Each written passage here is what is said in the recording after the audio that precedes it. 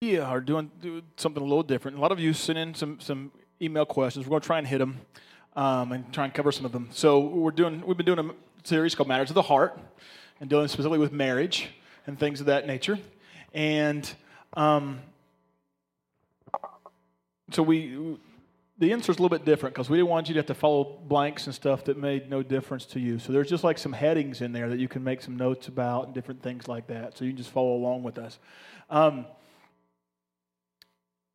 So what we wanted to do was before we got started, Rachel's maybe she's eased into it a little bit. She was a little bit nervous this morning before we got started. So we wanted to set some ground rules before we got started, all right? Is that okay? I'm going to set some rules from a guy's perspective. My lovely and adoring wife is going to set some rules from a woman's perspective. And so we just know where we're all going, okay? Because we know all of us need to have some clear boundaries and things of that nature. So the first rule off the bat for the man rules, okay? First rule, learn to work the toilet seat. You're a big girl. If it's up, put it down. All the clapping ceased. We need it up, you need it down. You don't hear us complain about you leaving it down, do you? The toilet seat prefers to be down. Gravity, any questions? You're hurting me over here. Next rule, crying is blackmail. When crying occurs, you caused it and you should fix it. Perfect time for a gift. She's killing me over here. Listen, yes and no are perfectly acceptable answers to almost every question. Yes and no are not answers. You are not on trial, and you are not your attorney. You are not my attorney. Oh, sorry. Okay, number 4. Listen, anything we said 6 months ago is inadmissible in any argument. In fact, all comments are null and void after 7 days. We remember what you say, regardless of how long it's been. Why can't you? Listen, if something we said can be interpreted 2 ways, and one of the ways makes you sad or angry, we meant the other one. Saying what you think we want to hear gets you in trouble. Stop when you're ahead. You can either ask us to do something or tell us how you want it done. You can't do both. If you already know the best way how to do it yourself.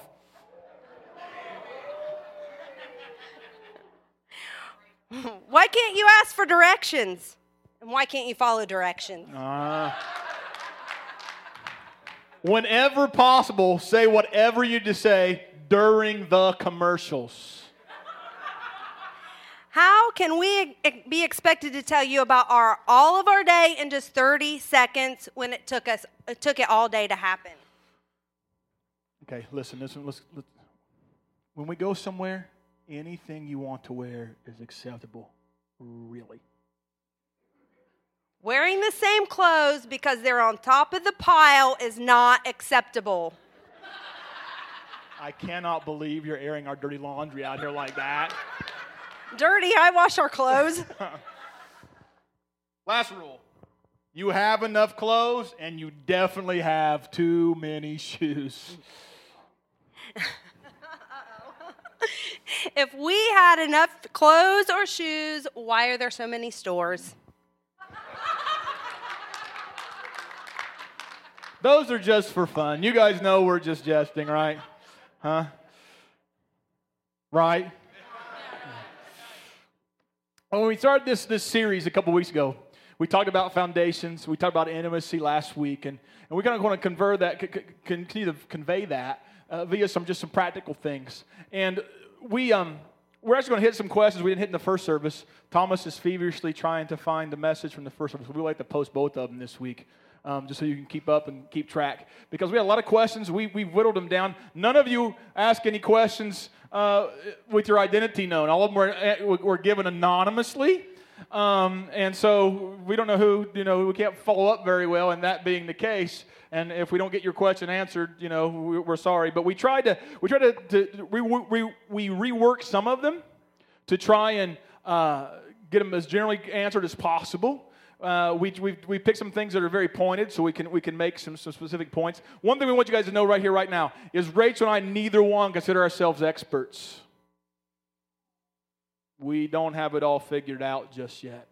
I'm still learning about her. She's still learning about me. We're still walking this walk of faith together. And sometimes we get it right, and sometimes we get it wrong. So please, nothing we say today hopefully will be conveyed in an attitude or received an attitude that we know everything, because we absolutely do not. Okay? I made my wife blush during the first service. She says she's not going to let me answer that question this time. So we're going to try and get there. But we found out that really this issue of marriage boils down to really three things. It boils down to her needs, his needs, and understanding what role you're to fulfill. Ephesians chapter 5 goes like this. As the scriptures say, a man leaves his father and mother and is joined to his wife, and the two are united into one. This is a great mystery, Paul writes, but it's an illustration of the way Christ and the church are one. So again, I say, each man must love his wife as he loves himself, and the wife must respect her husband. It goes back to meeting the needs and being selfless. When a husband loves his wife like Christ loved the church, he's being completely and totally selfless. When a wife submits to her husband and respects him, even though she thinks he may be wrong, that is being selfless and saying, you know what?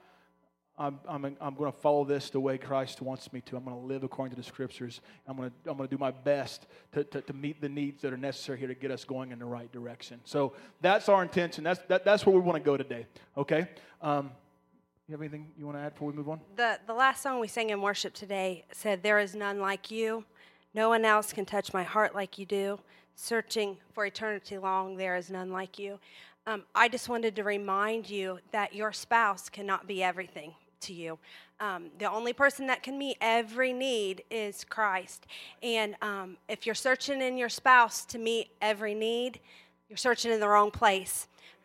He is human. He cannot meet all my needs. And if I am looking to him for that, I'm placing way too much pressure on him to be everything that I need. And he's human. He's going to make mistakes. I'm human. I make mistakes. And in those mistakes needs to be grace and mercy applied both ways for us, because if you realize your spouse is only human and they can't provide everything you need, that relieves a lot of pressure off of both of you. So, first thing we want to talk about today is communication. And the reason we want to talk about communication is because we got a question. This is the last actual question we got this week. And we want to talk about going just deeper than just surface stuff. As a married couple, you have to get deeper than surface stuff. You have to go places that are sometimes awkward, sometimes frustrating, sometimes will provoke anger, sometimes will provoke hurt if you're going to grow together. And so we get this question today, this week, and it says, I know all relationships are different, but what does a husband want and expect from his wife? And why won't he tell her what he expects? Now, I don't know who asked this question. I have no idea. But I will tell you this, I can't answer that. You know why? Because I don't know who the husband is. I don't know who the wife is. The only way you're going to get to the bottoms of these kinds of questions is to begin to communicate with one another and get below the surface and get to some really nitty-gritty things. I can't answer that question. I don't know what your husband particularly wants out of you. I know some things Scripture says you should provide for him. I know that sort of thing. But I do not know what he, as an individual human being, what makes him tick, what motivates him. And so I can't tell you. Husband, you need to get to the point. Your goal should be what we talked about last week, and that's Genesis 2, 26, and 27. That's to be that place of nakedness and no shame. That you can expose yourself to your wife. You can share your fears and your worries and your concerns. And so that's where we want to go. And Rachel really felt strong about a couple points, so I'm going to let her make those really, really quickly. The first point was openness and honesty. This is very important in a relationship. It was crazy because when we were just talking about things, through Aaron and I trying to decide what we were going to talk about. I said, man, this one would just be fixed if they would talk. This one would be fixed if they would talk. So openness is huge. Communication is huge in a marriage. And like Aaron said, on every level. And if this is something that you aren't at yet, realize that it takes growth. It takes a little bit of time of opening up. You can't just sit down and spill everything all at once, but it takes growth, and be in an attitude of, I want this to go deeper, so I'm going to start talking more. I'm going to open up more. Wives, don't make your husbands guess at what you're thinking. I'm speaking to myself at the same time. I do that. I'm terrible about it. He has to pull and pull and pull to get things out of me, and that's not right of me. But husbands, if you know that your wives are like that, ask some probing questions to get them to talk. Open and honesty in every area with your struggles, your fears, accomplishments, and some of your goals. Spiritual growth is one thing that you need to be open and honest about. Whenever I'm looking through Scripture and something's convicted me or something has spurred me on to good works, I'll talk to him about it. Hey, babe, I'm not really doing so well in this area. Can you help me with it? Things like that will produce openness and honesty. Next one is trust and faithfulness. I had a lot of questions about trust and faithfulness, and there needs to be a commitment to each other that we're sticking through this for the long haul. And when I was thinking about that, I thought, what does Aaron do that breeds trust and faithfulness? For me, I was looking at it all from a me perspective, but then I thought, what do I do things that causes him to trust me and causes him to realize that I'm faithful to this marriage? And I, instead of always looking at it from, I wish he'd do things more that would cause me to trust him, why don't you, as the other spouse, start thinking of things that you can do to build trust? And we put no divorce up there. That is a word that I think is sometimes used too freely in a marriage. Well, I'll just leave. I'll just, this isn't working out. I'm just going to, and not really sometimes meaning it deep down, but almost as a threat or like a manipulation type of a thing. Divorce should never be a word that you just throw around. Really, in Scripture, the only reason, and we'll get to this maybe, I don't remember if we cut this out, I don't know. But the only reason in marriage for divorce is infidelity. And so if you throw, if you just throw divorce around, that just breeds lack of trust, breeds insecurity. I think that, again, we kind of rehash some things we talked about the last couple of weeks is, a marriage, a relationship thrives in an environment where permanence and fidelity are the hallmarks of the day. When your spouse knows you're not going anywhere and they know that you're absolutely faithful, that relationship just grows, it grows. And you know what? That's kind of true, not just in a marriage relationship. That's true in a friendship. That's true where your children are concerned. That covers a whole wide range of things. And so you've got to begin to instill that. Another thing I think really helps with that is appreciation. When you show appreciation, and not because you have to, and not because anything spectacular has happened, you are making a deposit into the life of your marriage that can be withdrawn upon during times of crisis and difficulty. If I have nothing good to say to Rachel, during the course of the week, and then all of a sudden we have an altercation of some kind because we don't see things the same way, there's nothing in there to draw on. I have not deposited anything that helps. I've not deposited anything that will encourage growth, will encourage openness. But if I have during the course of the week going through and just showing appreciation in some capacity, something simple like, hey babe, dinner was awesome.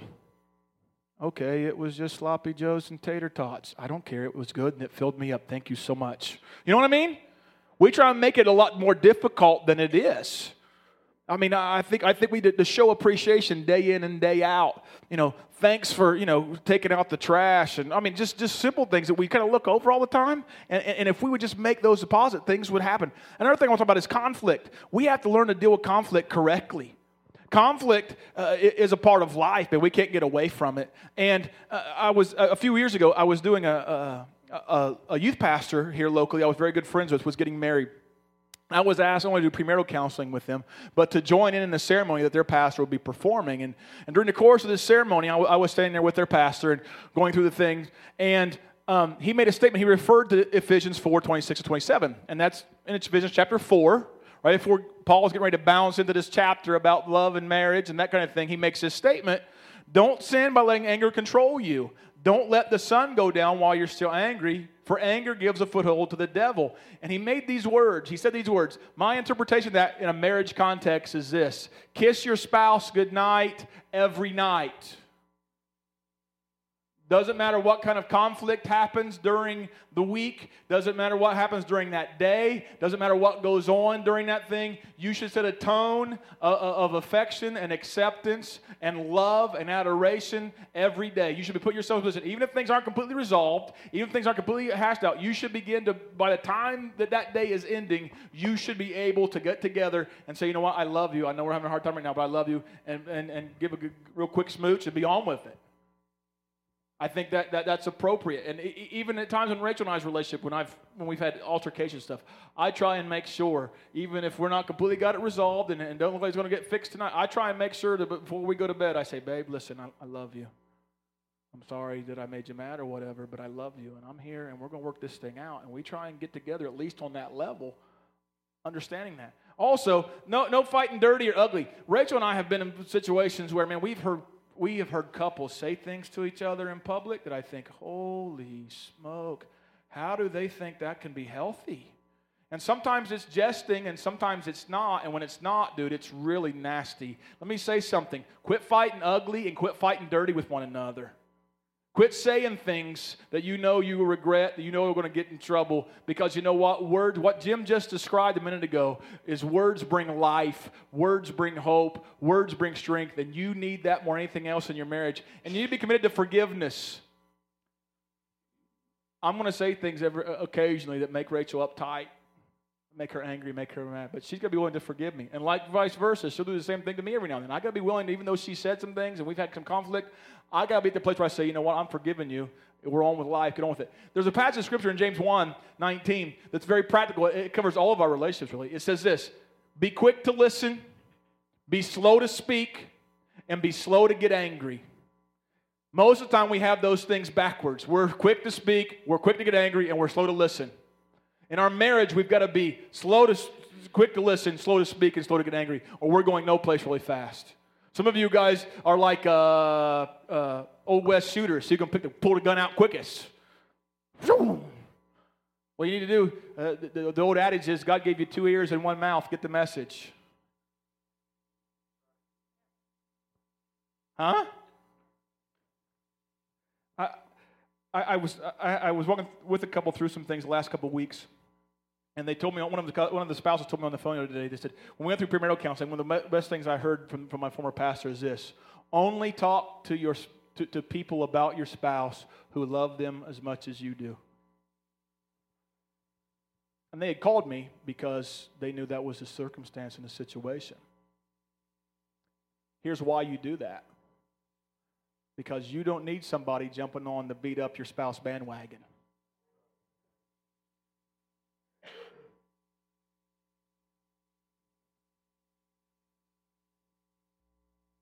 It's just true.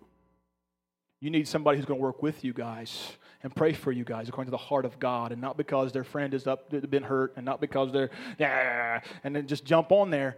Man, I thought that was a good piece of counsel. Here's something else. Where this thing forgiveness is concerned, Bishop Desmond Tutu is quoted as saying, remember he was one of the predominant guys involved in the squash apartheid thing in South Africa. His words are this, listen to this: without forgiveness, there is no future. Without forgiveness, there is no future. For your family, for our country, for nothing. Without that, there is no future. And so you got to live in a place of forgiveness. So that's where we're going to go. Are we doing this next week? We are. Here's a question we have. You want me to read it or you want to? When trust has been broken by a spouse by adultery, and the decision is mutual to work out the relationship, how do you get the spouse to be committed the adultery to, one, be remorseful and apologetic? I'll stop there. You can't.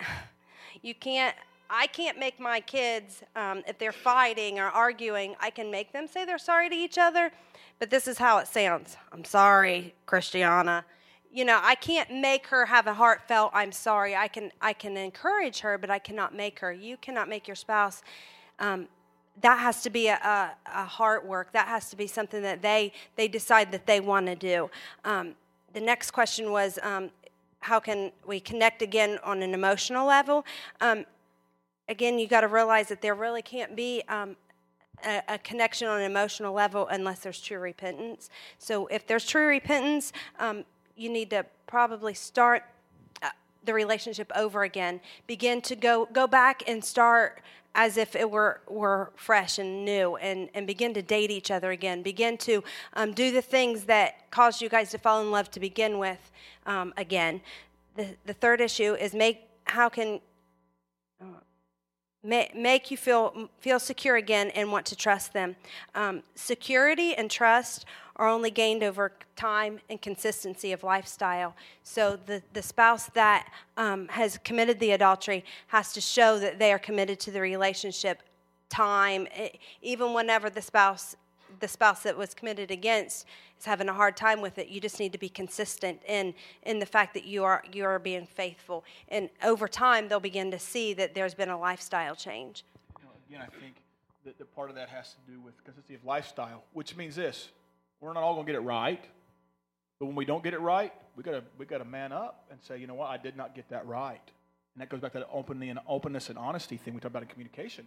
You got to go back to a place where you're like, you know what, dude, I screwed that up. I know you're really struggling in that area, and I really messed up again, and I just want to be honest and open about that. Wow. And that'll breed some, that's part of that consistency thing. And not always getting it right, but being able to admit that you're not getting it right. And, we had several questions about this trust thing and infidelity. Look at this question. My spouse is not the person I seek in crisis. There is no emotional connection to me due to infidelity and numerous lies. Rachel referred to a minute ago, Matthew 19. Jesus, the only thing Jesus allows, the word that allows for divorce, we think it's infidelity.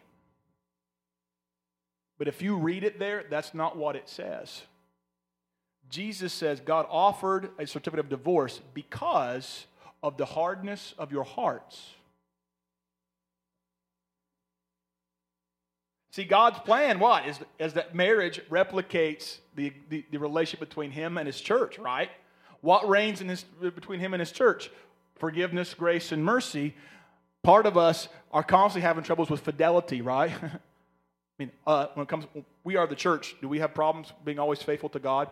Does He always meet us where we are? Absolutely. His intention is for that to be true in a marriage. Not always will it be. And the problem is, we develop a hard heart. After we've been over a road so many times, we become callous, don't we?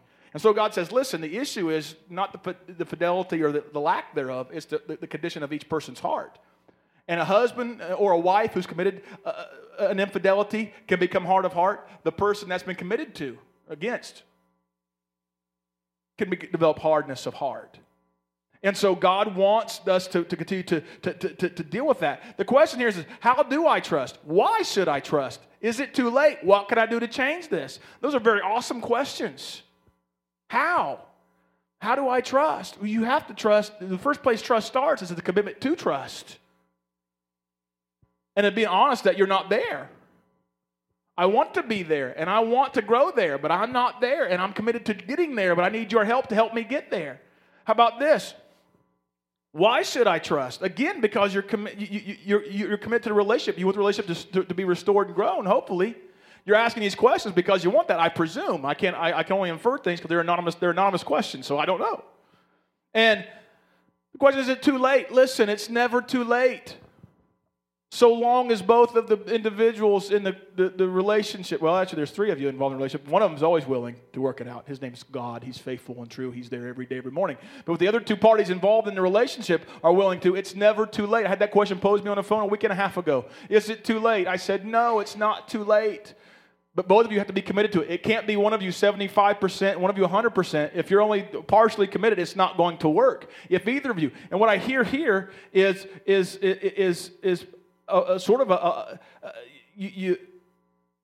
there's been a lack of commitment kind of maybe going both ways. One of them justified, one of them probably not. The question is, my spouse is not the person I seek in crisis. Your goal should be that they are.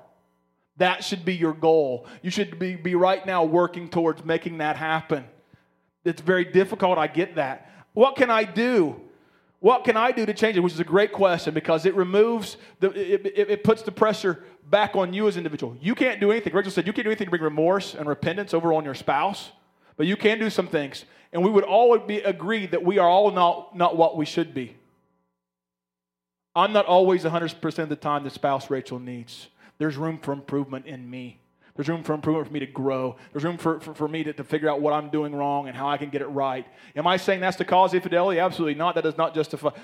One spouse not living up to their end of the bargain is never a justification for another spouse to be unfaithful. Ever. Ever, ever, ever, ever. But I am trying to teach you how to help you grow the relationship in spite of it. And all of us need work in that capacity. Does it make sense? Obviously, pray. God is the only person who can change the heart and bring about the things that need to happen. You got to commit yourself to praying. You got to commit yourself to finding people around you who will pray not just for you as a spouse and against your husband or your wife, but for your relationship and for your wellness and for your growth. You need to get that thing and begin to commit yourself to that.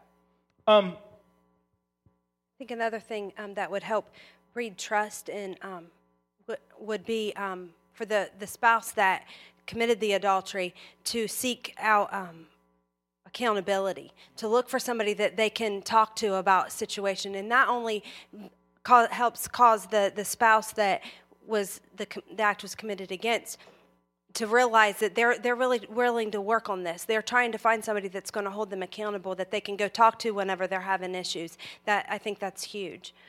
I think too. I said this in the first service, and people would think I'm, did I breach confidentiality or whatever. Listen, I think you should be willing to allow your spouse too, if you've been that person who's been in that breach of trust and accountability. When you find a person who's accountable, you should say to your husband or your wife and go, you know what? If you need to call them sometime and just check up and find out how they think I'm doing, feel free. And here's what I would do. If you're the person who's asking the questions, I wouldn't go into all the deep, dark details that your husband or wife is going to their accountability partner about. I would just ask him, give me your honest assessment of how John's doing. Give me your honest assessment about how Susie's doing, because I just want to know. I don't want all the details. I don't know everything they're telling you. I know you need to grow in that confidentiality, but I need to know how you think things are going. And you shouldn't be uptight when your spouse is seeking that out, because they need that to grow in trust and permanence and fidelity so their marriage will grow. Does that make sense? The next one. We had a question, so this brought up dating and recreation time. You need to find things that you guys enjoy together, that you can do together, that you have fun together. And I know people are, well, what do we do? How can we have fun together? Well, think back to what you guys used to do at the beginning of the relationship. I told Aaron, I said, most relationships obviously start off with she's nice looking, or he handsome. And then from there it grows. And then what caused your relationship to begin to grow? At the beginning of your relationship, go back to those things and begin to do things, or seek out new things that you can do together and just have fun together. I know I told first service, I said, this sounds crazy, and some of you guys will think, you guys do that for fun, you guys are nuts. But Aaron's come home at night, and he's been gone all day, and it's time for me to go to the grocery. We have 4 kids, everybody needs fed, and instead of him sitting on the couch watching the kids or whatever, a lot of times we'll just say, hey, since you're going, I'm going too, and we pack up all the kids and we go to the grocery together. That doesn't sound like fun, but we have fun because we're just spending time together. That's what recreation and dating is all about, just spending time together and having fun together. If you're going out with your buddies more than you're going out with your wife, you're in trouble. Or you're going out with your girlfriends more than you're going out with your husband, you're in trouble. Just find things that you guys can do to get along together. And that plays right into that thing she just said. I can remember Rachel and I being newlyweds. You guys remember that time? I see smiles going across the when we were newlyweds, and a lot of times our schedules would be like exactly opposite. Like I go to work early in the morning, Rachel would work part of the afternoon and work late into the evening, and then we get home and still need to take care of, groceries and things like that. And so I can remember us, we used to live up at Western View Apartments, those townhouses up there, you guys know where those are at? And so we'd come home, and the place we'd go would be that Big Bear that was down there in Central Center. And it was open all night. So you know what? Like at 11 o'clock at night, we'd find ourselves shopping through the aisleways together. And so Revelation chapter 3, Jesus writes a letter to his church and said, man, you're doing all this great stuff. You're working and you're getting some things accomplished. But I got one thing against you. You've lost your first love. And his remedy for that is go back and do the first things over again. Now, once again, if that's to replicate and be an example of our marriage will be an example of Jesus and his church, then the same thing applies there. Go back and do the things that used to work. We found out that when we go to the grocery store with 4 kids, you know what we do? We make a game out of it. We take this thinking... We take the grocery list, rip it down the middle. We split up into teams. First team back here to this point wins. And the kids think it's the most awesome thing in the world, man. They get excited.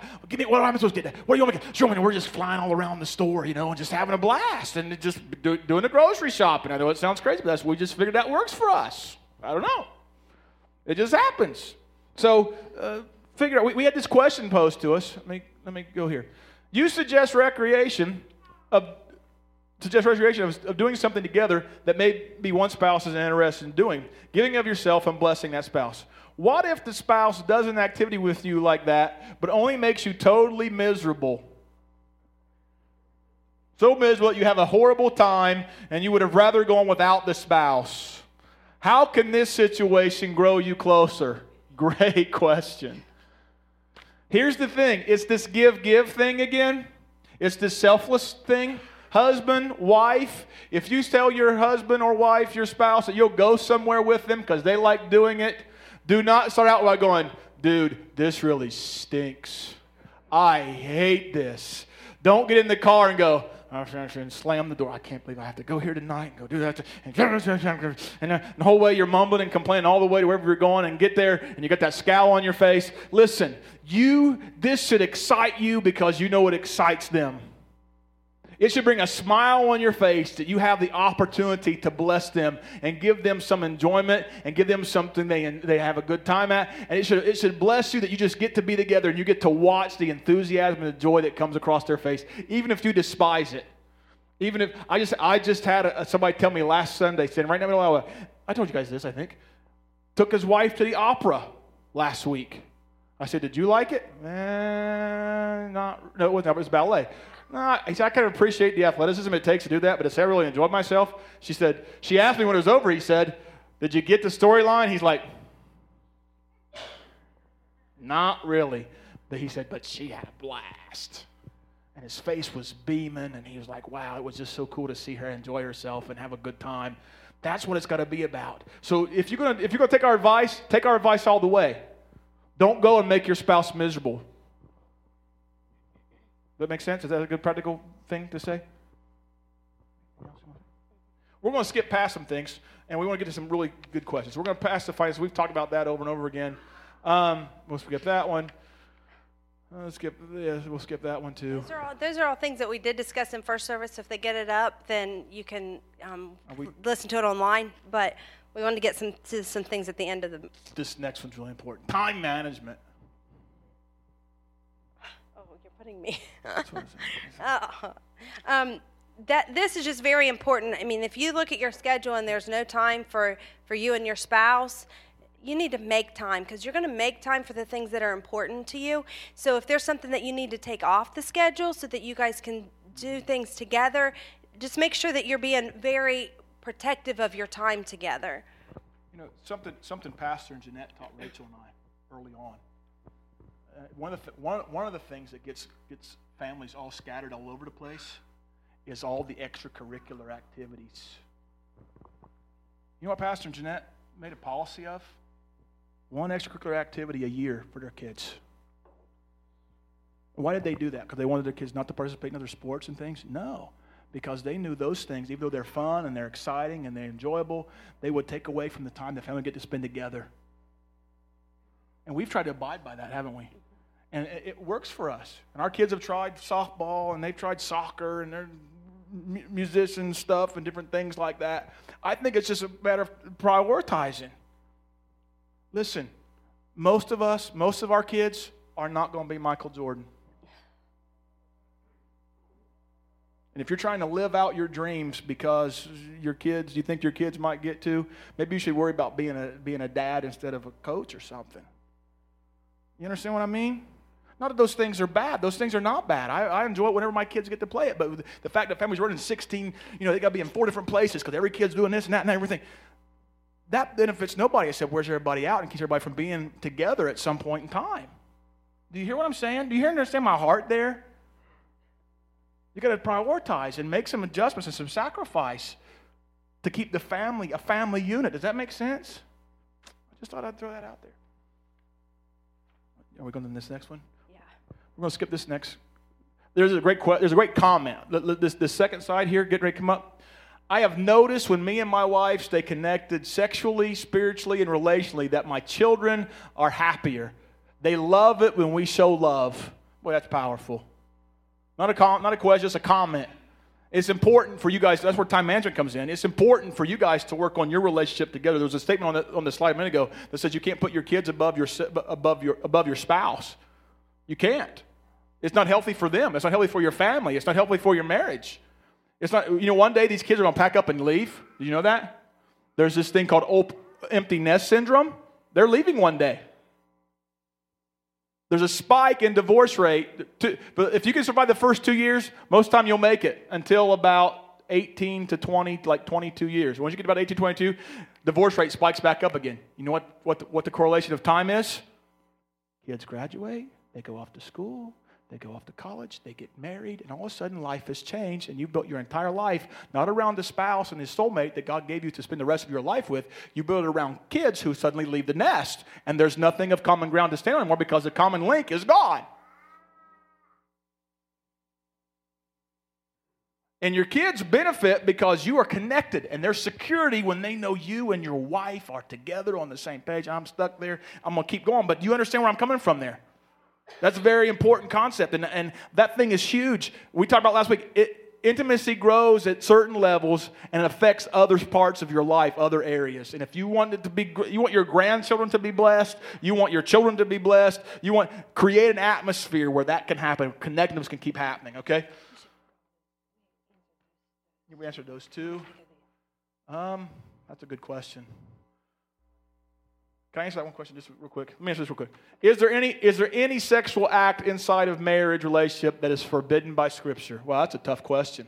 Talk about awkward. Whew. I got that question. I went, man, I don't know, but I should probably answer that because I'm sure there's some questions there. I deferred to Aaron on that question. Let me say this. It goes back to two concepts we've discussed last week. The concept of love versus lust.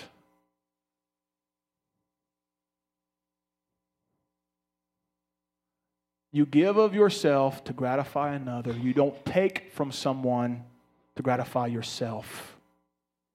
And wherever that happens in marriage, that's an abuse and a usage that's ungodly to your spouse. Here's where intimacy comes in on another level. In order to grow sexually, you need to have a conversation about, hey, where are you at with that? And once you've had a conversation about those kinds of things, you need to stop applying pressure. Once you find out where things are. There are obviously certain things that Scripture talks about. You guys know all of God's laws are for health and for security and for goodness and benefit, right? There are let's just use common sense. There are certain parts of the body that aren't to be used in certain ways because it creates opportunities for disease and issues and problems. And so if we're going to do that, that's outside the bounds. Do I have to get any more graphic than that? Huh? Okay. I just want to make sure we're hitting the numbers right where we need to hit them. Okay? Let's go on to the next one. Rachel wants to hit this next question. Is this? Okay. Is that the one you wanted to get to?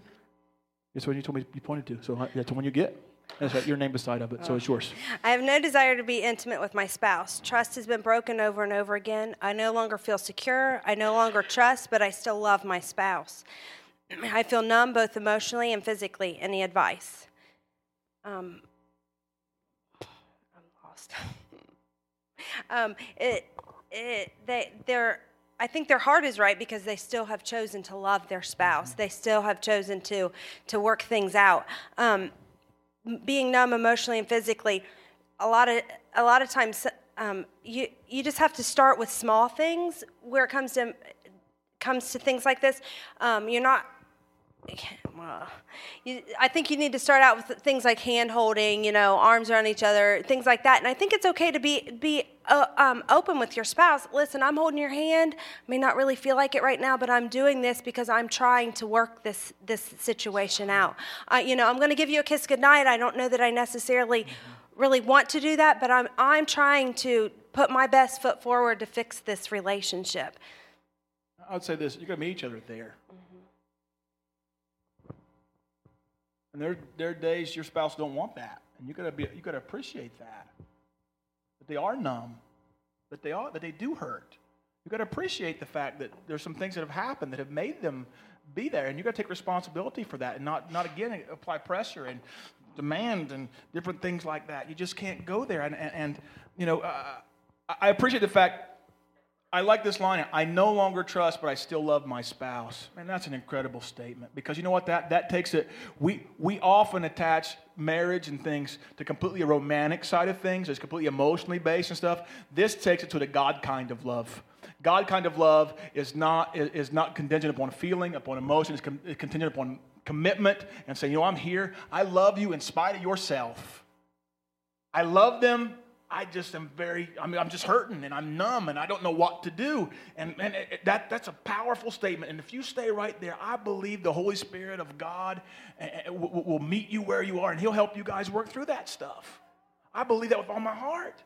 That's the God kind of love. That's the kind of love God has for us. It's not emotionally based. I'm glad. If every time he got angry, he just went like, okay, I'm done listening to those right now. I'm done with that. Get him out of my face. Okay, I'm through. Aren't you glad? Let's move on. Listen to this question. I asked my spouse to do some marriage enrichment activities. They showed some initial interest, but there was no follow-through or commitment. I noticed a lot of the danger signals in our marriage. What should I do? Wow. A couple of things I'd say. Again, you got to find a spouse that's willing. And you got to pray that God will make your spouse willing. I heard a Bible college instructor that said, God won't make you do what you don't want to do. He's a gentleman. He's like that. But he also would say like this, but He will work on your want-tos. You need to pray your spouse will want to get involved in that.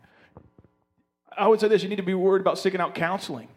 If you see, it says a lot of the danger signals, this question says, that should say, one or two, you say, you know what, we just need to hit these couple things and roll with it. If you see like 3, 4, 5, 6 of those things we gave you last week, dude, it's time to seek some outside involvement. You can't just hide behind the facade that everything is okay. And here's something else. If they refuse to do anything where marriage is concerned, what's stopping you? What's stopping you from growing yourself as a spouse? Why can't you go ahead and go to Todd and Sveta's home group tomorrow night and partake in the love and respect? Maybe you'd learn to do some things better that would kind of propagate the process a little further. Here's one thing you can't do. If you go do that, like if you sign up for Love and Respect conference here in a couple weeks, one thing you can't do is come home and then tell your spouse everything they're doing wrong. You can't nag. You can't do that. You got to let the change that's going on inside of you speak for itself. 1 Peter 3 talks about the unsaved spouse and how you do that. Don't be concerned about the outward beauty of fancy hairstyles, expensive jewelry, and stuff like that. No, I'm sorry. Go ahead. In the same way you wives accept the authority of your husband, then even if some refuse to obey the good news, your godly lives will speak to them without any words. They will be won over by observing your pure and reverent lives. And that's talking about an unsaved spouse. Some of you are getting with a saved spouse. You're still having problems. Imagine for just a minute, you let the power of the Holy Spirit be at work in your marriage and your family, and you just let it speak for itself, and you don't have to push, prod, demand, do anything, and let God do it. Man, just imagine where that could go. And I'm not saying that works every stinking time, but it's in the Scripture, and you should allow God do what He wants to do. Let me go on to the next one.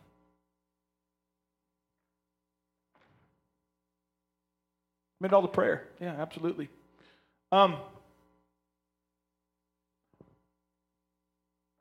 Why does a man consider being in the same house at the same time the same as intimate time? Any wives feeling the anointing on that question right there? Here's something I believe. I tell couples in premarital counseling all the time. You have to be a studier of one another. This is supposed to be a lifelong adventure. There are things about her I'm learning every day. There are things that I'm finding out and deciphering about what makes her tick and what she really likes. Same thing she's doing with me. And there's a great book I'd encourage you guys to go take a look at. It's called The 5 Love Languages by Dr. Gary Chapman. All of us speak and receive love in 5 predominant ways, okay? And like what her love language might be different than my love language. It could be, whoever asked that question, that your husband's love language is one of the top 5, which is quality time. And he thinks just being together is one of the most awesome things on the planet. It could be that. I don't know. I don't know who the husband is, so I can't answer that question. That may be his love language, just being near each other and close to each other, and just being in the same. I just had somebody tell me after the first service that yesterday he and his wife spent time together. You know what they were doing? Clearing the ice dams out of their gutter, and they had a great time. Standing right there. They just told me that not 2 hours ago. That's being together. Some of you are like, dude, that's not going to, whatever. I want you guys to consider doing something here and come to love and respect, because Dr. Eggers is going to teach you how to communicate better than I could ever do it.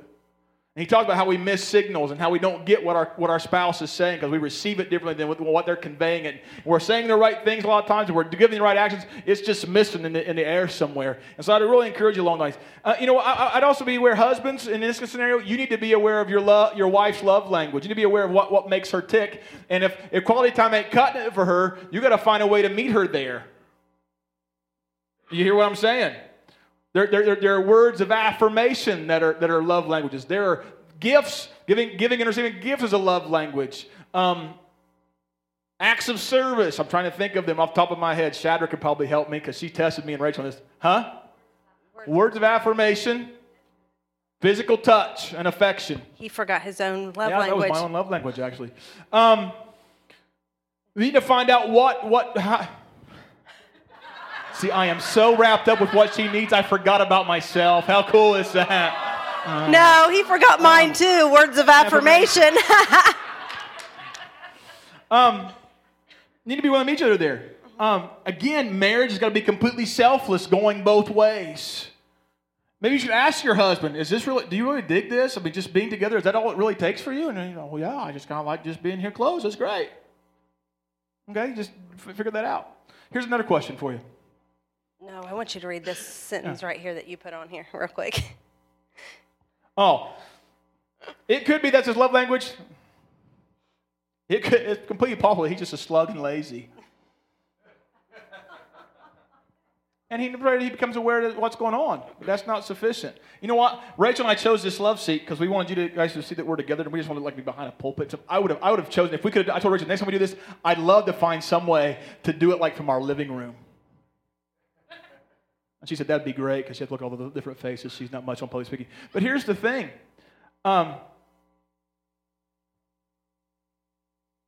Archie Bunker and Edith aren't cutting it, folks. Huh? That's just not getting it. That is not a marriage. Archie's funny, and so is Edith. She reminds me of my grandmother, actually. But that's not cutting it. And that little table in between them and his big chair and him demanding things of her and just sitting around, that's not cutting it, man. That's not it. And so we need to be aware of what's going on. And so I said that. Are you ready? Yeah. Okay. Next question. No. Oh, I'm sorry. Go back. Yeah. What can a woman do to get affection from her husband without begging? Because it just hurts when you have to beg. I'm not so sure how to get him to notice what you want, but I know that from experience that sometimes you do have to tell them what you want. And I love notes that he used to leave when we were dating. I love little roses left on my windshield when we were dating. And every now and then I will bring those things up and say, hey, remember when? And then when he does that, I don't think it's bad to tell them what you want. But then whenever you tell them what they want and then he does it, sometimes I've been like, oh, you just did that because I asked you to do it, right? I know that you wouldn't have thought of that on your own because I had to tell you. But I find that the more appreciative I am when he does those things, instead of saying, you're just doing that because I told you to, sometimes he does need a little bit of help. And when I help him and he does it, I become appreciative, and that reminds him to do it more often. Sometimes she needs a little bit of help too. I do. I'm just kidding. That was a question. But just be thankful that he did listen to what you ask for, and that he's trying to please you instead of being nagging and saying, "Oh, you're just doing that because." So that was like one of the rules we crossed off. It said, "Ask for what you want. Let us be clear on this one. Subtle hints do not work. Strong hints do not work. Obvious hints do not work. Just say it." Okay. We're going to just dive a little bit further. Spiritual issues. Can I say something? These things are more than just about being at church together. Although we've encouraged you, that's a good start. That's a good place to begin some discourse. Worshiping together was one of the 5 practical things I gave you like in week number 1. Worshiping together. But listen, again, just like the target is to grow in intimacy where your spouse is the person you run to in crisis and stuff. Ultimately, your spouse needs to be the person that you are growing together with spiritually. And that involves a whole lot more than just 2 hours at church on Sunday morning or at home group on Sunday night. It involves a whole lot more than that. It involves discussion, prayer, and study in whatever capacity. But there just needs to be some capacity. Listen, you need to find your mix. Some couples are very diligent, and they're, at 5:30, they got coffee sitting on the table, and the Bible's there, and the devotions, and we're ready to go before we start today. And some couples are more like, hey, we'll catch up with that. I'll call you during lunchtime. Tell me I'll read my devotion. You can do yours. Blah, blah. Some of you are more like before you go to bed at night. That's when you do that. You read your devotions together. You pray together. Find whatever works for you. Find what fits your lifestyle. Find what fits your makeup. My wife, God bless her, the morning thing's not happening for us. I'm just saying. I used to be very much a morning person, man. Get up and get rolling and, just start the day. I mean, when I was in high school, I'd get up and start at the crack of dawn. I would push off my homework during the course of the day. And I'd get up early the next morning and get it done just so I'd have, all the evening to play around and do what I wanted to. And I'd get up and I'd just start. And I found out when Rachel and I got married, mornings are not good. And we've discovered that just trying even to do anything of any kind of significance at the crack of dawn just ain't happening. It just isn't.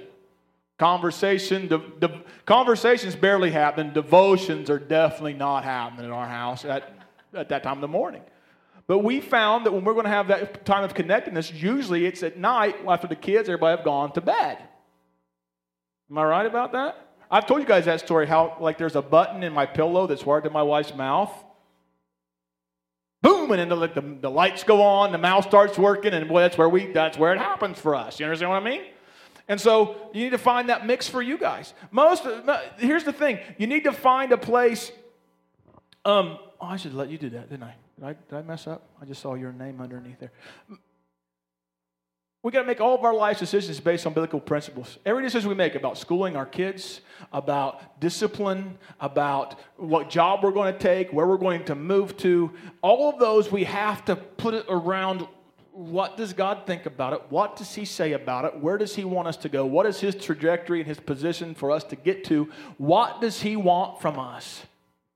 This was a question posed to us that we didn't put on a slide, but it said, why does a man think that if he makes his children go to church that he has fulfilled his spiritual responsibility to them?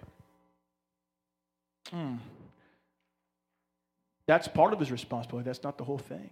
I can answer that question again because I don't know what he's thinking, but it's not the fulfillment of his responsibility. Listen, we find elements. Rachel and I seek out things during the course of everyday life to pointedly make a statement to our kids about spiritual and scriptural issues. We try and find every moment of every day there's something going on, and then we can point our kids and say, you know what? Here's what the Bible says about that. Do you know why we think that? Do you know why I told you not to do that? And just the other day, we had an altercation with our boys. One's going to be 2 next month. One's going to be 4, gee whiz, in June, and wow, it's crazy. And they were having an occasion, and I just grabbed them. I said, boys, I want to tell you something. And they're not old enough to get a Bible from them, make them read it. They don't, dude, Dad, what is that? I don't know. Oh, look, a truck, And that wouldn't work, but I said, the Bible tells us that Jesus wants us to love each other like we love ourselves and to treat others the way we want to be treated. So if you want your brother to share with you, then you need to share with him. And we had this conversation, and like the next day, Rachel was like, remember what your dad said? And the boy's like, oh, yeah. Kid's like, oh, got to share. Here, Eric. And he hands him this deal right there in the middle. And so we try to find opportunities to just convey spiritual truth wherever we can. Whatever we can. It's the most amazing thing. Our little boy, Caleb, he wants to pray. He will fight you to get to pray. It's amazing. I want to pray. And he'll get mad because you won't let him pray. And you're like, okay, brother, have at it. Well, we set an atmosphere so he can grow into that. You see what I mean? Everyday life, it's more than just going to church. You've got to live it out every day. You have anything? Create opportunities in your house for that kind of growth. Here's a good question. Oh, I'm sorry. I didn't. Going back to the spiritual responsibility, I think sometimes showing them in practical ways how they can act, fulfill or follow Scripture is sometimes a little bit easier for them to understand than to sit down with them and do a Bible study. I'm not discouraging sitting down and doing Bible study and praying with them, but if you can show them how to apply Scripture to their everyday life, they're going to get it. They're just going to get it. This question. Should I still be sexual with my husband even though we don't get our spiritual growth as a couple? I guess I was elected to answer this question. Aaron said it would be good from a... that question, I'm in hot water, right? Actually, when we read it, Rachel responded right quickly. I'm like, well, that one's yours. So I let her have it. I think absolutely you should still be sexual with your husband. And I feel like the reason why I answered that question was so fast, absolutely, was because if you are... if you're struggling sexually, but not, or if you were struggling spiritually, but you were doing well in the sexual aspect of your relationship, you wouldn't stop the sexual aspect to work on the spiritual aspect. You would continue the sexual aspect and work on spiritual. So if you already have something down, keep at it, but then also work on the other part of it. Yeah, you wouldn't stop communicating just because your husband hadn't gotten good at giving gifts yet or something. You know what I mean? You wouldn't stop the winter you got it going on in. You wouldn't go, okay, we're not, Does that make sense to you? But I think that also goes back to openness and honesty. If you're struggling to fulfill the sexual part of your relationship because the spiritual side isn't growing, you need to tell your spouse, I'm really struggling. I don't want to stop in one area or the other, but I'm struggling here because we aren't doing well here. It goes back to communication. We had another question. It was really similar, but from the opposite direction. How do I, as a husband, be the spiritual leader that I know I should be when it seems that there's only negativity in other aspects of my marriage? My wife has shut off, quotation marks, her love to me because we do not pray together. Time got away from us, and it hasn't been the priority it should be. But how can I change that when so much time has went away and it doesn't feel like she loves me for me? Well, that's a tough question. That's a tough question. Again, the scriptures are clear. We've talked about this, his needs, her needs. But Scripture always talk about that. If you want to overt temptation, Scripture tells you how to do that. I referred to it last week, 1 Corinthians 7:3. The husband should fulfill his wife's sexual needs. And I think it's funny God hits the husband in the mouth first. Isn't that funny? Because usually in all of our conversations, when it revolves around this, it's about the wife, doing her duty or whatever. You know what I mean? And God just, bam, he just hits it right. And he goes like this. And the wife should fulfill her husband's And the wife should fill her husband's needs. The wife gives authority over her body to her husband, and the husband gives authority over his body to his wife. Now here's what it says, verse 5. Do not deprive each other of sexual relations, lest you both agree to refrain from sexual intimacy for a limited time, so that you can give yourselves more completely to prayer. It's going to be a mutual thing here. I got to agree. We got to talk about it, have a discussion about it. We got to work through it. Boom, and at that point it's okay. But if you're just doing it to be manipulative, then that's not going to work. Afterwards, you should come together again so that Satan won't be able to tempt you because of your lack of self-control. Wow. Do you hear the connotation there? You're asking for problems. Worse problems than you already have. God understands how human beings work. And I know it's not fun. I know people don't like it, but that's pretty clear. And I think it's that selfless thing versus that selfish thing. Listen, husband, you got to do what you got to do. The question is, how can I still be the spiritual leader if we're having problems? You just have to be. In spite of the negativity, you can't stop. This is what the answer to the same question Rachel just had. You can't stop doing what you know you should do just because things aren't working out right. Does that make sense? You got to keep going in the right direction. Wife, you just can't shut things off and expect things to get better because it's not going to happen. It just isn't. Thank you. She's keeping me sharp. We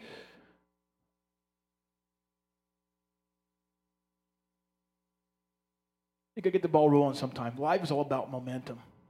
And when you find negative momentum growing and going, you got to find some way to push against it and begin to push it back the other way. The Bible says there's 3-strand cord is not easily broken. You, your spouse, and above all else, your Father in heaven can get the things going in the right direction. I put this back up on the screen because we had so many questions that dealt around the danger signals. I see danger signals. I see the question. I saw what you said, and I see those and so we wanted to kind of reaffirm them. If there's boredom in your house, if there's a hating to go home, if there's too many outside interests, there's nothing wrong with having a hobby. Maybe 2 tops. But if those things are keeping you from your home and from your wife and from your children and from your husband, and that's too many. Withholding expression, lack of communication, straying thoughts or acts, too much criticism, avoiding intimacy. All those things will keep you from that. These things, even if your family right now you sense things are good. I had a conversation just last week, and I asked the person on the phone who called me about what was going on in their family. I said, until today, how did you feel? They were like, I felt like everything was good. I don't know why all of a sudden we find ourselves, I thought it was okay. See, even if you think things are okay, you should probably ask your spouse today, are you bored? How am I not being expressive enough? I've noticed you've been away a lot. Work's kept you away. Is everything okay? Have I been too critical? Why are we not connecting? Why does it seem like you're avoiding me at all costs? Why can't we converse? And begin to have those kind of conversations, because don't just assume or presume it's okay. Because it just takes one decision can turn the tide. Good or bad. I want to show you a video real quick. And I want you to just suck it in real quick and just think about your family, about your relationship with your spouse, and realize how it affects other things. Thomas, can you show that for us?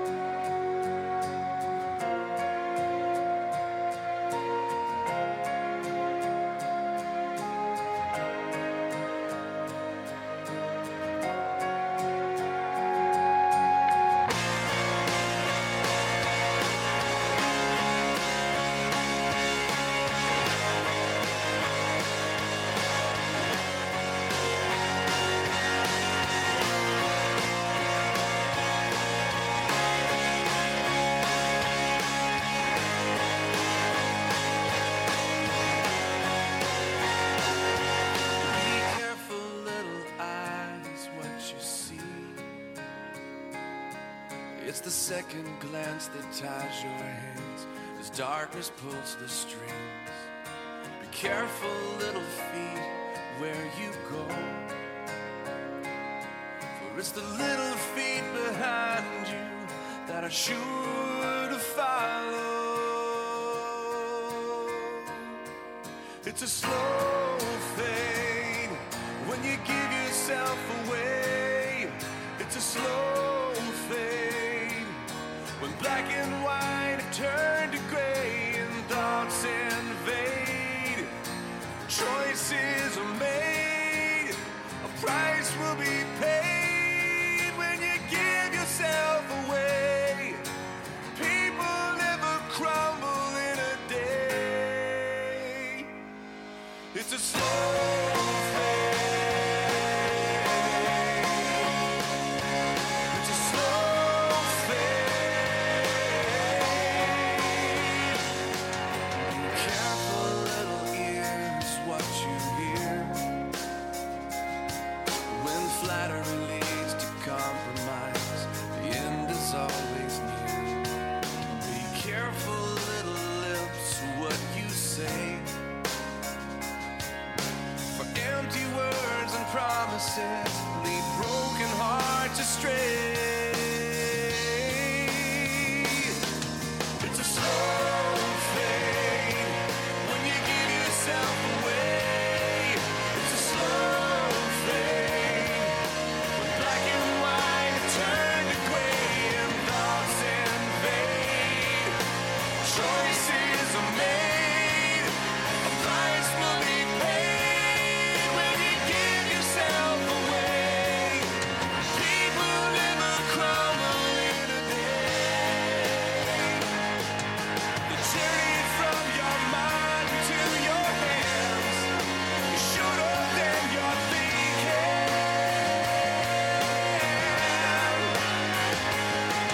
Be careful if you think you stand, you just might be sinking.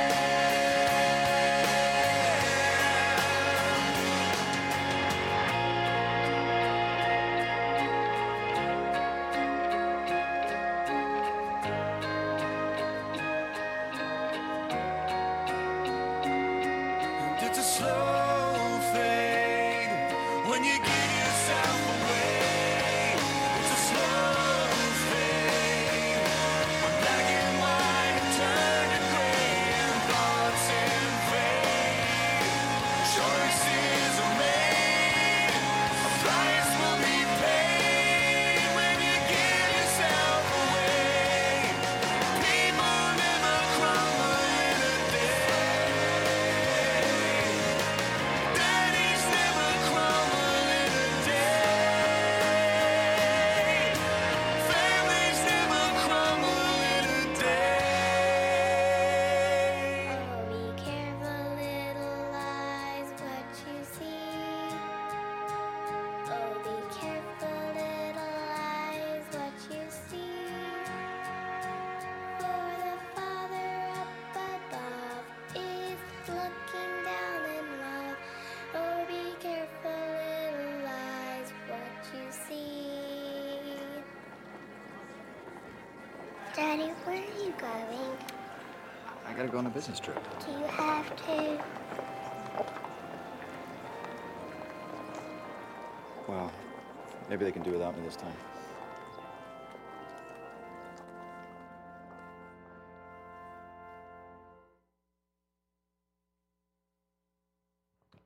We just wanted to encourage you in your marriage and just take a few minutes today and answer some questions you guys had. And I'm sorry if your questions didn't get answered. There were some other questions that we did answer first service, so go back and listen to them online. And we would like to just say, seek out counseling if you feel like there are places in your marriage that aren't quite working. Don't be afraid to say, hey, this is not working for us right now. There are lots of connection group leaders that can be of help. Aaron and I can help. Seek out another couple that you know that has things not perfect, but things going in the right direction that can be a mentor to you to help you in your marriage. We just want, like Aaron said, we don't have it all together. We're not perfect, but we enjoy each other. We love each other, and we want the same for all of you. Just let me pray to close. Lord Jesus, God, we thank you, Lord God, that we can look in your scripture when we have questions, God. We can look in your scripture to find answers to problems we we face on a daily basis, Lord. God, I pray for marriages in our congregation, God, that are lacking, God, that maybe have one or two or multiple danger signals, God. We pray, Lord Jesus, that you would be, God, the one that would bind them together, Lord Jesus, that they would be a three-strand cord, God, that cannot be easily broken, God, that they would hang tight to you, God, that they would hang tight to each other, and God, commit in their hearts, God, that they will see this thing to the end. God, we pray, Lord Jesus, that you would just guide us and direct us in Jesus' name. Amen.